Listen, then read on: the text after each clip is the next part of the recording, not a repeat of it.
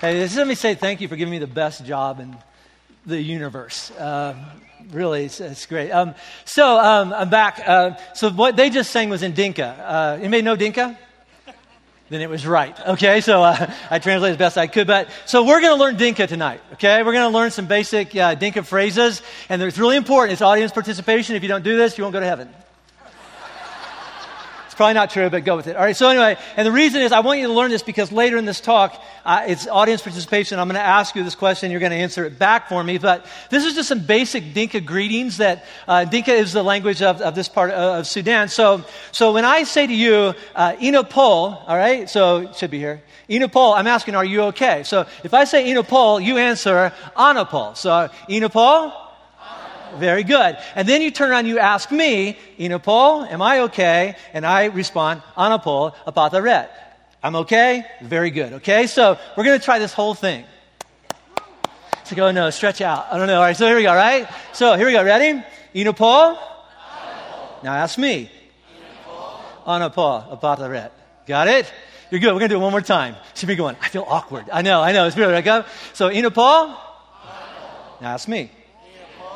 Anopol, apataret. Got that? Now, that's really, really good. Now file that away because we're going to come back to that. So I told you 2 weeks ago that right after the services, 2 weeks ago, I was getting on a plane. I was headed to a small village called Maper. And this is where it is. Most of us don't know where that is. But it's located after 30 years of civil war, the newest country in the world. It just celebrated its 1-year anniversary. It's called South Sudan. It's in East Africa.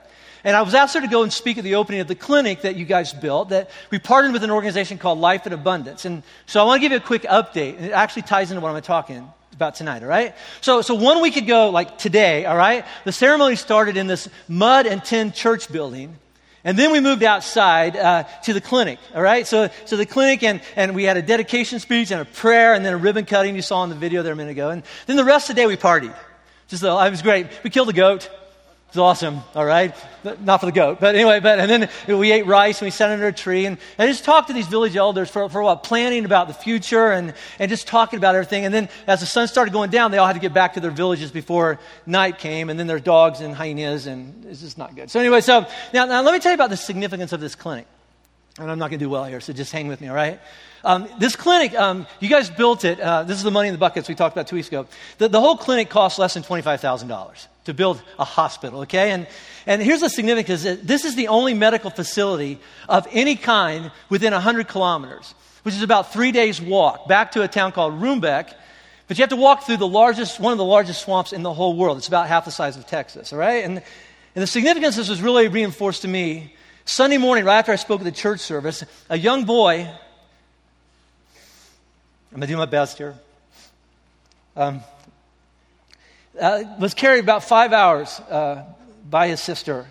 5 hours is better than 3 days, right, to our clinic. And his name is Chol, and he's 5 or 6 years old. And when they brought him to us, I'm not turning around, he was unconscious, he was covered in diarrhea, and he just kept having convulsions there in the dirt. But because of our clinic, Kefa, our medical worker, was able to start an IV, hung it on the door or the window, and try to rehydrate him and lower his fever and get him started on malaria meds and hopefully save his life. And I had prayer with him as he laid there on the floor. We don't have any furniture for the clinic yet. But then we had to get in the van and we had to take off because the rains were coming, and if we got caught out there, the roads would wash away. So I prayed for him, and then we left. And I wrote this talk Thursday. And so the next part of this talk was, it'll be a couple weeks before I find out how Chol did. But he died. It sucks. And he died like right after we left, and he died of a sickness that's totally preventable. And it's easily to treat. Malaria is actually easy, it's simple to treat if you catch it early enough, but his family didn't know that. So they waited like the 4th or 5th day that he had a temperature of 104, and then they walked this 6 hours over to our clinic. You know, Paul? Ask me.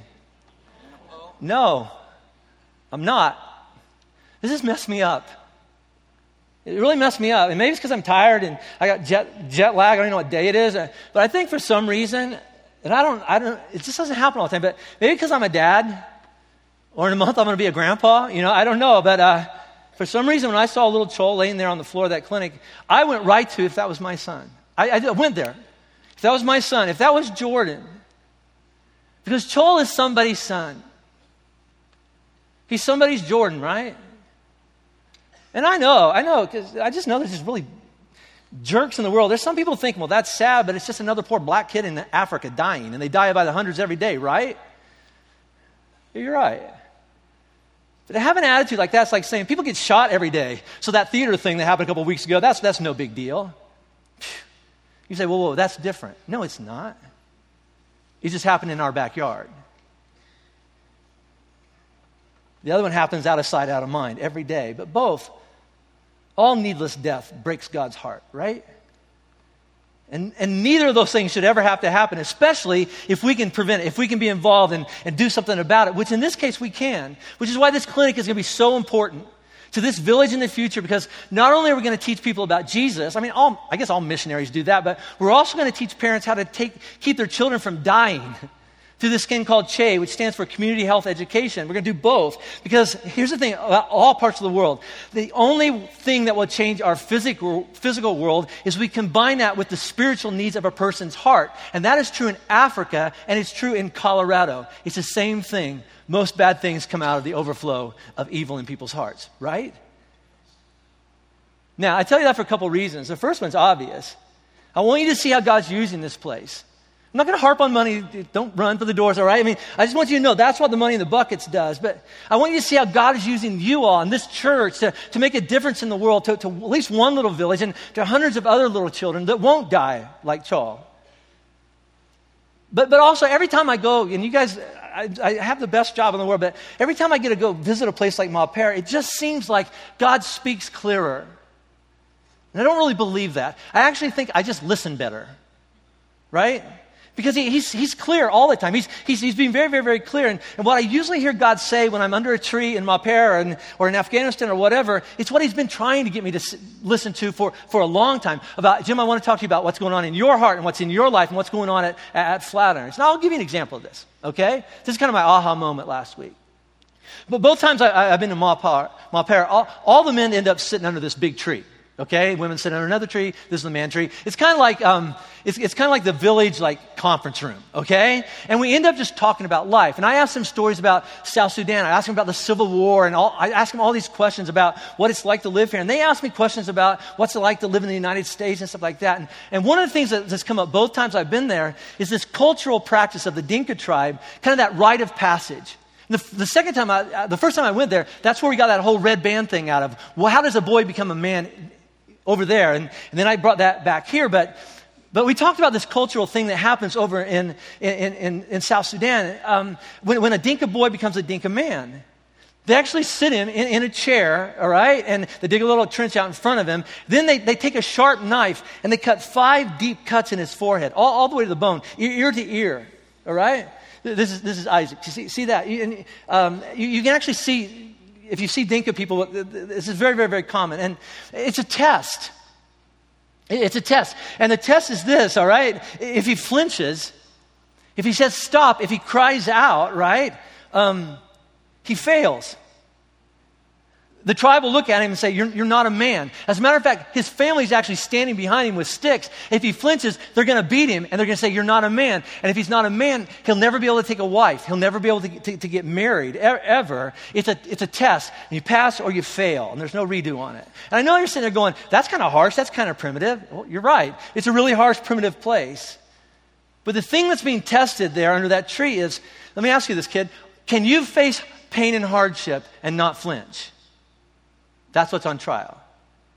Do you have the courage to stay there, to not run, to stand and not cower when faced with what you know, because you've seen this happen to other guys, all right? You know it's going to hurt and it's going to leave scars. You'll never be the same after this. As a matter of fact, as you walk around for the rest of your life, every person you meet is going to look at you and go, that's a man who can stand up to hard times. That's a man who can take anything that life throws at him or tries to cut him with, and he can be trusted. He can be trusted to stand firm. And if he could stand firm as a 13, 14-year-old kid, then maybe he could be trusted to take a wife and take care of some kids and be a leader in our community. That's what's on trial under that tree. You say, well, what's that have to do with us? You're not suggesting that. No, I'm not. What's that have to do with us? What's that have to do with Mojo? And I say a lot. A lot. And it's going to make sense in a minute. So hang on to that story and the Enopole stuff, because we're going to come back to that in a few minutes. But let's go back to the story of Moses that we started with last week. And it's in your program there. It's in the Bibles, free Bibles in the back. And we're going to see how Moses and then these Dinka tribesmen in Africa and everybody in this room, our stories are all the same story. Watch this, all right? So let me catch you up if you missed last week. I missed last week. I watched it online. But anyway, here's what we've been looking at. We've been looking at the story of Moses. We left off a couple weeks ago with Joseph, and we picked up with Moses yesterday. And here's the history lesson really quick, and we'll jump into today's talk, all right? But for the past, almost 400 years, the Jewish people have lived in Egypt. And the reason they ended up in Egypt is because there was this big famine over that part of the world, and they ran out of food back in Canaan. So the Egyptians actually said, come down here and live with us. And so about 400 years ago, they came down there, and they lived. And in the last 400 years, God's blessed them, and they've been very, very fruitful, and they've multiplied, so much so that there are almost as many Jewish people living in Egypt as Egyptians living in Egypt over these 400 years. And that causes the new king, the new Pharaoh, to kind of look around, and he's afraid. We talked about this last week. He's afraid. What if all these Jewish people, these Hebrew people, decide this can be our country? We could take over. And so the new king, he just discards and throws out all the promises, all the invitations that have been made to the Jewish people. And he commands, first of all, everybody's no longer a citizen. You're actually slaves. And I'm going to command all Jewish baby boys, 2 years and younger, to be executed as they come out of their mothers or thrown in the Nile River.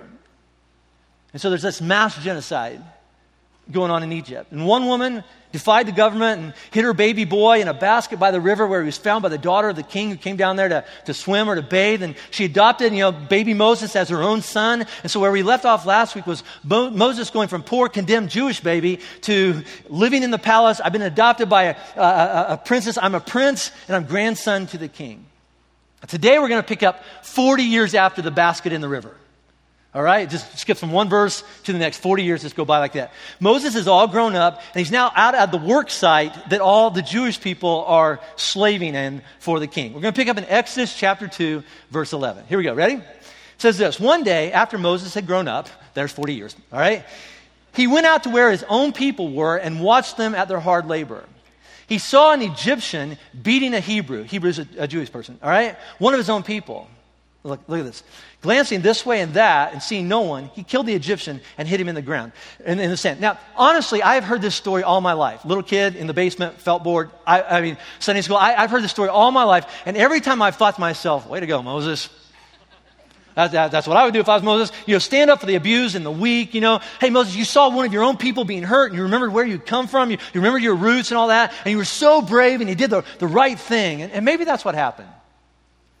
Maybe that's exactly the way it happened. Maybe that's the truth. But I was in my office and I'm reading it this week, and there's this one verse that jumped out at me. Look down at verse 12 real quick. It says this. It says, glancing this way and that way and seeing no one, he killed the Egyptian and hit him in the sand. See that? Looking both ways. Making sure that nobody was watching. Making sure I'm going to do something kind of harsh, kind of rash, and I want to make sure that it's not going to cost me anything. Nothing's going to come back and bite me. And when he figured out, he's not going to get caught, then he stood up and did the right thing, and then he hid the evidence of what he had done. And here's what kind of hit me in the face with this one, all right?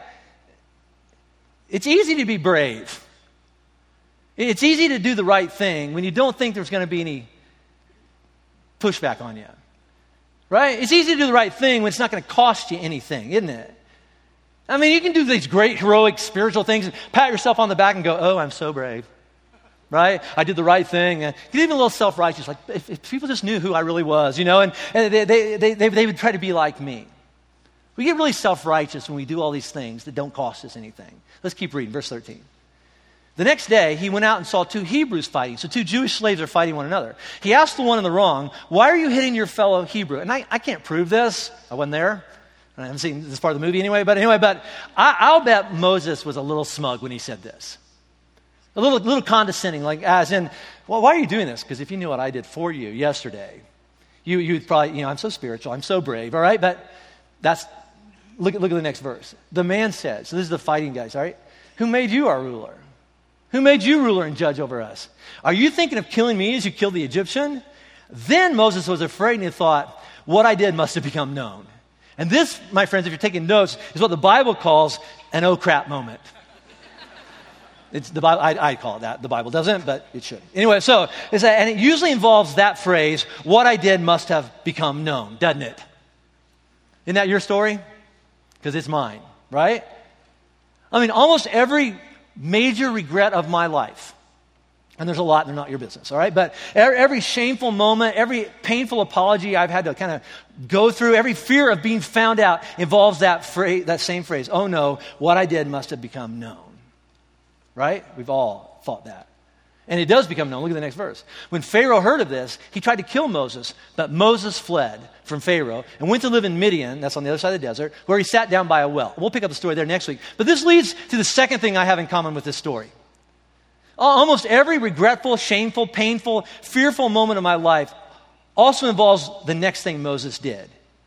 He fled. He ran. I don't want to face my problems, I'm going to run away. So he ran. I run. I don't want to deal with that right now. I don't want the repercussions to fall on my life, so I run. You can go, yeah, but Pharaoh tried to kill Moses. I've run too. He had to run, didn't he? Nope. No, he didn't. See, you can look at what Moses just did out there in that work site one of two ways. Either it was a criminal act of murder. I mean, if he did that in America, he'd go to prison, right? It was a criminal act of murder or a noble act of protecting someone who was being abused. Either way, whatever Moses chose to do next came out of one place in his life, fear. He was afraid, and then he made his decisions out of that. What's going to happen to me? Well, how do I protect myself from anything painful happening to me? And then you have to contrast that with the story we've been looking at over the last month and a half, 2 months in here, the story of Joseph. A man who wasn't raised, in a palace, like some almost fairy tale story being rescued by a princess. No, that's not his life. He got thrown in a well, betrayed by his family, sold into slavery, and then cast into a prison for crimes he didn't commit. Moses committed the crime. Joseph didn't do anything wrong. Joseph, a man who whenever he was confronted with a painful, potentially dangerous, deadly situation, his response was, I'm going to do the right thing because I'm not alone. I'm not alone. God's with me. Even when he stood before a king and said, okay, king, you ask, I'm going to give you some really bad news. And nobody gives you bad news because everybody thinks you're like God. So I'm going to say this to you. You're not going to like it. And I know you could crush me. You have the power to kill me, but I got to say it. I got to do the right thing. Here it is. I'm going to tell you the truth because I believe God is good. And I'm standing here in front of the king that can kill me, and God's with me. And whatever I face and whatever happens, God's going to take care of me. And you know what that's called, by the way? Faith. Faith. It's called faith. And every decision you and I make, every choice, deal on the table, whatever you want to call it, every decision we make comes from one of two places. It either comes from a fearful place or a faithful place, right? Everything comes out of fear or faith. And here's what I think is going to take care of me. So I'm going to do this. Here's what I think is going to protect me. I have the best chance of surviving what I'm about to go through based on this. And I base that on fear or faith. And God took care of Joseph because he said he would. Taking him in one moment from a slave to second in command of Egypt in the same country where 5 minutes before he'd been enslaved. And I can't prove this. This is just me sitting in my office, so you don't have to believe this part of the talk, all right? Just thinking out loud. And there's some of these people, I know there's some of you that know the Bible much better than me, and you're going to come up in the lobby and shoot holes in my theory, but don't, okay? But I was just wondering, what if Moses had just had a little faith? The kind that Joseph had. I wonder if the next 40 years that we're going to cover over the next 2 weeks in here, I wonder if the next 40 years could have been avoided and the Jewish people could have gotten out of slavery decades earlier if Moses had not run from his problems because he was afraid of what might happen next. Well, I don't know. Maybe I'm wrong. But what happens in that construction site that day set in motion the next 40 years of Moses' life. And what we're going to see over the next couple of weeks in here is that God really only has one agenda for Moses. I'm going to change you. I'm going to transform you from, oh no, what I did must have been found out. What am I going to do to protect me? How can I hide? How can I make more decisions motivated by fear? He's going to change him to one of the greatest leaders in the history of the world who will eventually, we'll see down the road in a couple of weeks, make every decision based on faith. I'm going to do that because God is great. We're going to go there because God's going to lead us. And things are going to get really, really, really, really tough. But I believe in faith that God will supply everything we need. The next 40 years are about changing him. And here's the other part of the story that strikes me, all right? A lot of people are really critical of the Bible. I don't believe it. It's just a bunch of fairy tales, right? Yeah, but think about this. Do you know who wrote this part of the Bible? Moses. He wrote this, and I got to be honest with you, because you know I'm not a very good person, but if I was writing down the events, if I was Moses, all right, that this is how people are going to remember me by thousands of years from now, I would have left this part out. Right? Or I would have rewritten it a little bit different, like kind of change history a little bit, and I would have been much braver in this story, a courageous defender of the weak and the oppressed. Wouldn't you? I would not have written, I looked this way and that way, made sure no one was looking, and I murdered a guy and then hit him in the sand like a coward, and then I jumped town for 40 years.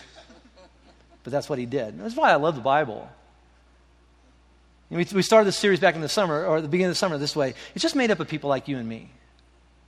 And some days they do the right thing, and some days they don't, right? And then somewhere in their journey they decide, I'm going to trust God, I'm going to follow God, I'm going to obey Him, or I'm going to keep on running. And again, that's our story. Everybody's got that story. And here's what I mean. We're going to get out of here a little bit early. Don't leave early because the last songs are just great. It makes up for 2 weeks ago. Shut up. All right, so all summer long, we keep coming back to the same word, the same thing. It's all about faith. It's all about faith, over and over. Can I trust God, or is He going to let me down? Can I trust God, or is He going to be there for me? He's going to take care of me. He's going to keep His promises. And whatever situation you find yourself in, whether it's your fault, like Moses, this is his fault. He got mad or whatever, and he killed a guy. It was his fault. Or maybe it's somebody else's fault, like Joseph. He didn't do anything wrong. All right, can you believe that no matter what pain or hardship is about to come your way, that you don't have to flinch, that you don't have to run? And this is where we're going to go next week. Or can you believe that God is who He says He is? And the Hebrew phrase for that is, ready? This is going to be really famous. Ready? God is, I am. It literally translates, He is. God's name is, He is. And the Hebrew word for God is, I am, is actually Yahweh. Right? Yahweh, and it actually means I am. He is the Lord. And let me tie all this together, all right? See, I was a sociology minor in college, all right? I love to study ancient cultures, all right? And it's kind of cool for me to go to Africa and study primitive tribal customs. But the truth is, I'm going to tie it all together. Here we go, right? Those Dinka tribesmen are trying to do the same thing that you and I are trying to do every day. Figure out who we can trust. And prove if we're trustworthy or not. Right? That's why we spend our whole life. Can I trust Him? He's asked me to marry Him. Can I trust that He'll be there and take care of me? Or is He going to run when things get really, really hard? Can I trust my parents? Because last month, they were not very trustworthy. Can I trust my kids? Can I trust that person? Can I trust that person? And then people are looking at us going, can I trust you or not? Because last time, it didn't go well when I trusted you. You got something cut your life or got really uncomfortable, and you got out of the chair and you ran. And I don't know if I'm going to take another shot with you or not. Can I be trusted or can I trust you? Right? Or will they fail me again? See, the more I think about this, all right? God had to take Moses to the next 40-year ride of his life because He knew about Moses and He knows about us. Moses wasn't ready to be the leader that God needed him to be. And the people that were going to follow him needed him to be. And the same way He looks at us and goes, I need you to be a better man. I need you to be a better mom. I need you to be a better person. I need you to be a better leader. And I'm going to spend the next season of your life carving into you and pushing into you and transforming you into a new person. And so the next season of Moses' life, we're about transforming his heart so that out of his heart, his mouth and his hands and his decisions would say and do and lead people in the right direction. God would have been foolish to turn these people over to that coward that hid people in the sand. Right? And see, that's how it works. Hundreds of years later, Jesus said and taught the same thing. Look at this. And you probably have heard this before, all right? Look at this. Jesus is saying, the good man, so a good person, brings good things out of the good stored up in his heart or her heart. And the evil man, what makes him evil, right? Brings evil things out of the evil stored up in his heart or her heart. For this is it, ready? Out of the overflow of his heart, his mouth speaks. Out of what's going on in your heart, the real you, that's you. That's why you said that. That's why you did that. That's why you chose that. Out of the overflow of your heart, your mouth speaks. Are you getting this? Are you getting this? See how it all ties together? See, everything that you say and do is nothing more than a symptom of what's going on inside of a person's heart. That's Jesus. Now let's get back into this, get into some application of how this all ties together with faith and Mojo and you and me and Dinka people, right? See, some of us right now are sitting in this room and we are facing some really scary, painful, cutting things, aren't we? So much so that when we heard that Dinka story, we were sitting there going, I'd rather sit in a chair and have them cut slices in my face than have to do what I have to go do. Right? And again, some of us find ourselves in that place because we screwed up. We just messed up. We made a really, really bad decision, you know? We had that, oh no, what I did must have become known moment. And now we're in a really painful, scary place. And you gotta be honest, right? And it's your fault. You can't blame anybody else. I did that. I chose that. I knew what was right, and I chose it. It's my fault that I'm in this really scary place. Some of us find ourselves in that really scary, painful place, not because of a choice or decision we made, but by things that are totally out of our control. Somebody else's bad decision landed on you, and you're paying for it now, right? You didn't vote for it. You didn't have any say in it. You had no control. You didn't get to choose. Something happened, or here's the other thing, folks. Something is going to happen later today, and it's going to land on you. And it's going to be really, really scary and really, really, really painful. You're going to try to figure out, what am I going to do? See, no matter which place you find yourself in, here's what we all have in common, every person on the planet. No matter where you are or what you believe about Jesus, this is true. And it goes like this. Whenever we find ourselves in a hard, scary, difficult, cutting, painful, it's going to scar my life spot, whatever we do next, whatever we choose to do next, it will, according to Jesus, reveal what's going on in here. Right? It will reveal, do I believe that God is the great I am? When he says I am good, do I believe he really is and will be good to me? When he says that I am and I will be your strength and protection, do I believe that he really is and he will be? Am I making my decisions out of that? Or will it reveal I don't trust him. I don't believe him. And I'm going to try to run away and not face what's in front of me, which, by the way, write this down, never works. Because you know what? Moses' problems were waiting on the other side of the desert. And yours are too. It's never worked out well in the past, has it? Remember Scott talked about this last week. A decision that's motivated by fear is never a good decision. It never is. And I get it. I'm not throwing stones because I wrestle with this too, all right? For some of us, it's really, really hard to trust that God is good and take care of us because in the moment when the cuts are happening, right? It doesn't feel that way. Does it? So what do we do when we're sitting in the chair and the knife is to our forehead, or we're facing the fire, or we're facing the consequences of our actions or somebody else's actions? What do we do so we don't flinch, so we don't run? And here's what Jesus said to do. He said, I want you to remember. I want you to take a breath, and I want you to remember. Remember what? Remember who God really is. What he's already done and promises to continue to do in your life. When we're afraid, I tend to panic, don't you? The last thing I'm thinking about is, God was good to me yesterday. I don't care about yesterday. Right now I'm going, all I know is it hurts today. And I dismiss everything in the past. And I forget. So what Jesus says is, listen, you're going to forget. So whenever you're facing a really painful moment, I want you to stop. I want you to take a breath, and I want you to remember. See, that's why every weekend in here, about once a month in here, we all take communion together. Right? But every weekend, along the back walls, there's these tables back there, and there's bread on them, and there's juice on them, and we call it communion. If you grew up Catholic, maybe you call it the Eucharist or something like that, but it's these two symbols that Jesus gave us, not for his benefit. He gets nothing out of communion. It's for you, because you're going to tend to forget.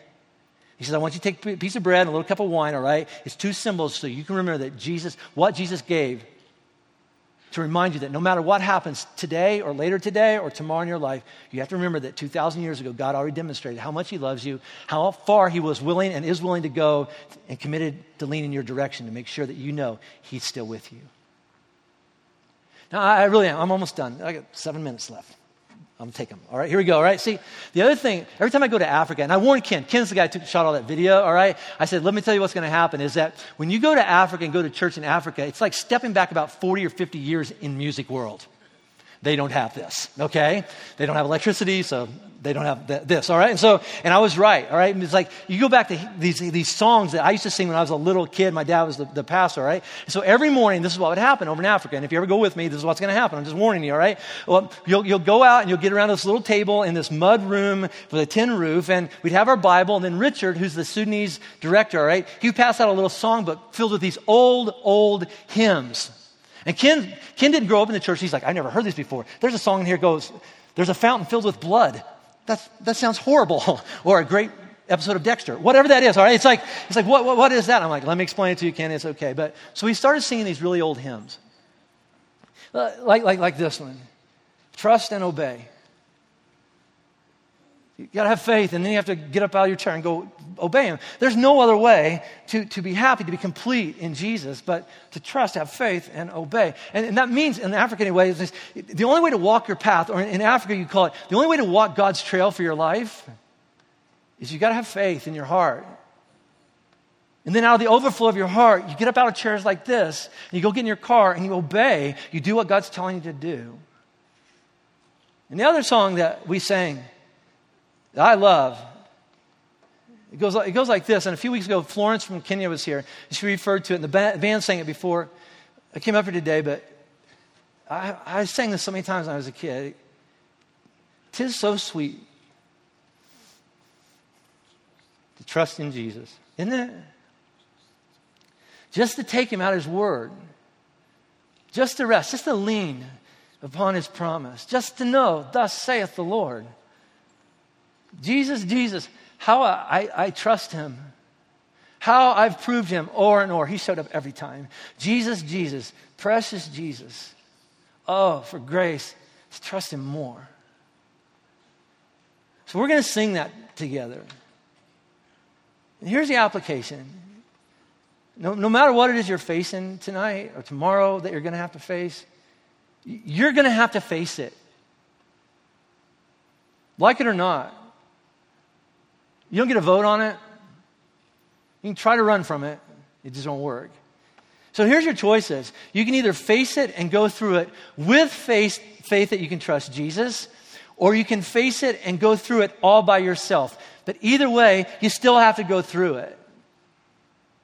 So what if during this song, these words became your prayer? God, I'm asking. I'm not very good at it tonight, but I'm trying. I'm trusting. And I tend to forget, and so I need to be reminded. I need to stop and eat some bread and juice on the way out of the room, all right? I need to be assured that you are still with me, and you will be with me to the end. So my prayer tonight, God, is help me not to run. I always run. But help me to trust you in my heart, so that out of the overflow of that trust, I'll get up out of this chair and get my car, and I'll go do what I need to do. You know, Paul? That's me. Anna Paul. And here's why I can say that. Yeshu, yen apath aret. Jesus is really good. Amen? Let's pray. God, I'm going to come before you tonight. Ask nothing for myself. But there's a dad in South Sudan who is burying his little boy, Chaw. And there's people in Denver that are burying their sons and daughters and husbands and wives and boyfriends and girlfriends. And the reason is our world's just really jacked up. And we can't fix it all, but we can ask you, what would you have us to do? And your answer would be, just trust me. And just do what I tell you to do. And I'll take care of the things that you can't do. And so I pray for Charles' family, and I pray for all those families in the shootings in Denver. I pray for them every day, God. But I want to pray for people in this room that, they're sitting here going, compared to what I have to go through, getting cut by a knife is nothing. I have to go through and make some really hard decisions, and I'm afraid. I'm afraid that what I've done has been found out, or what I've done in the past is going to get found out. Or I'm about to do something, I hope it never gets found out. And so, God, in faith, I just ask that we lean our lives against you and say, I don't know where you're going to take me, God. I don't know what you're going to do in my life. I just know that I need you in my life, and I need to lean against you more than I leaned against you yesterday. I need help. I need protection. I need to know that you are with me as I go through what I have to go through, and that you'll be with me and not give up on me. God, so many times we think you're going to give up on us, but if you gave us Jesus, why do we think that on a July evening in Colorado, you would look at us now and go, that's all I've got? That we really can trust you and follow you. It really is, God, sweet to lean our lives against you. Because if we didn't have you, who would we lean our lives against? Because everybody we've tried to lean against so far moved. So, we come to you and we ask for more faith than we currently have. We lift up your name, Jesus, and exalt you above every other name. It's really sweet to follow you. In Jesus' name I pray. Amen.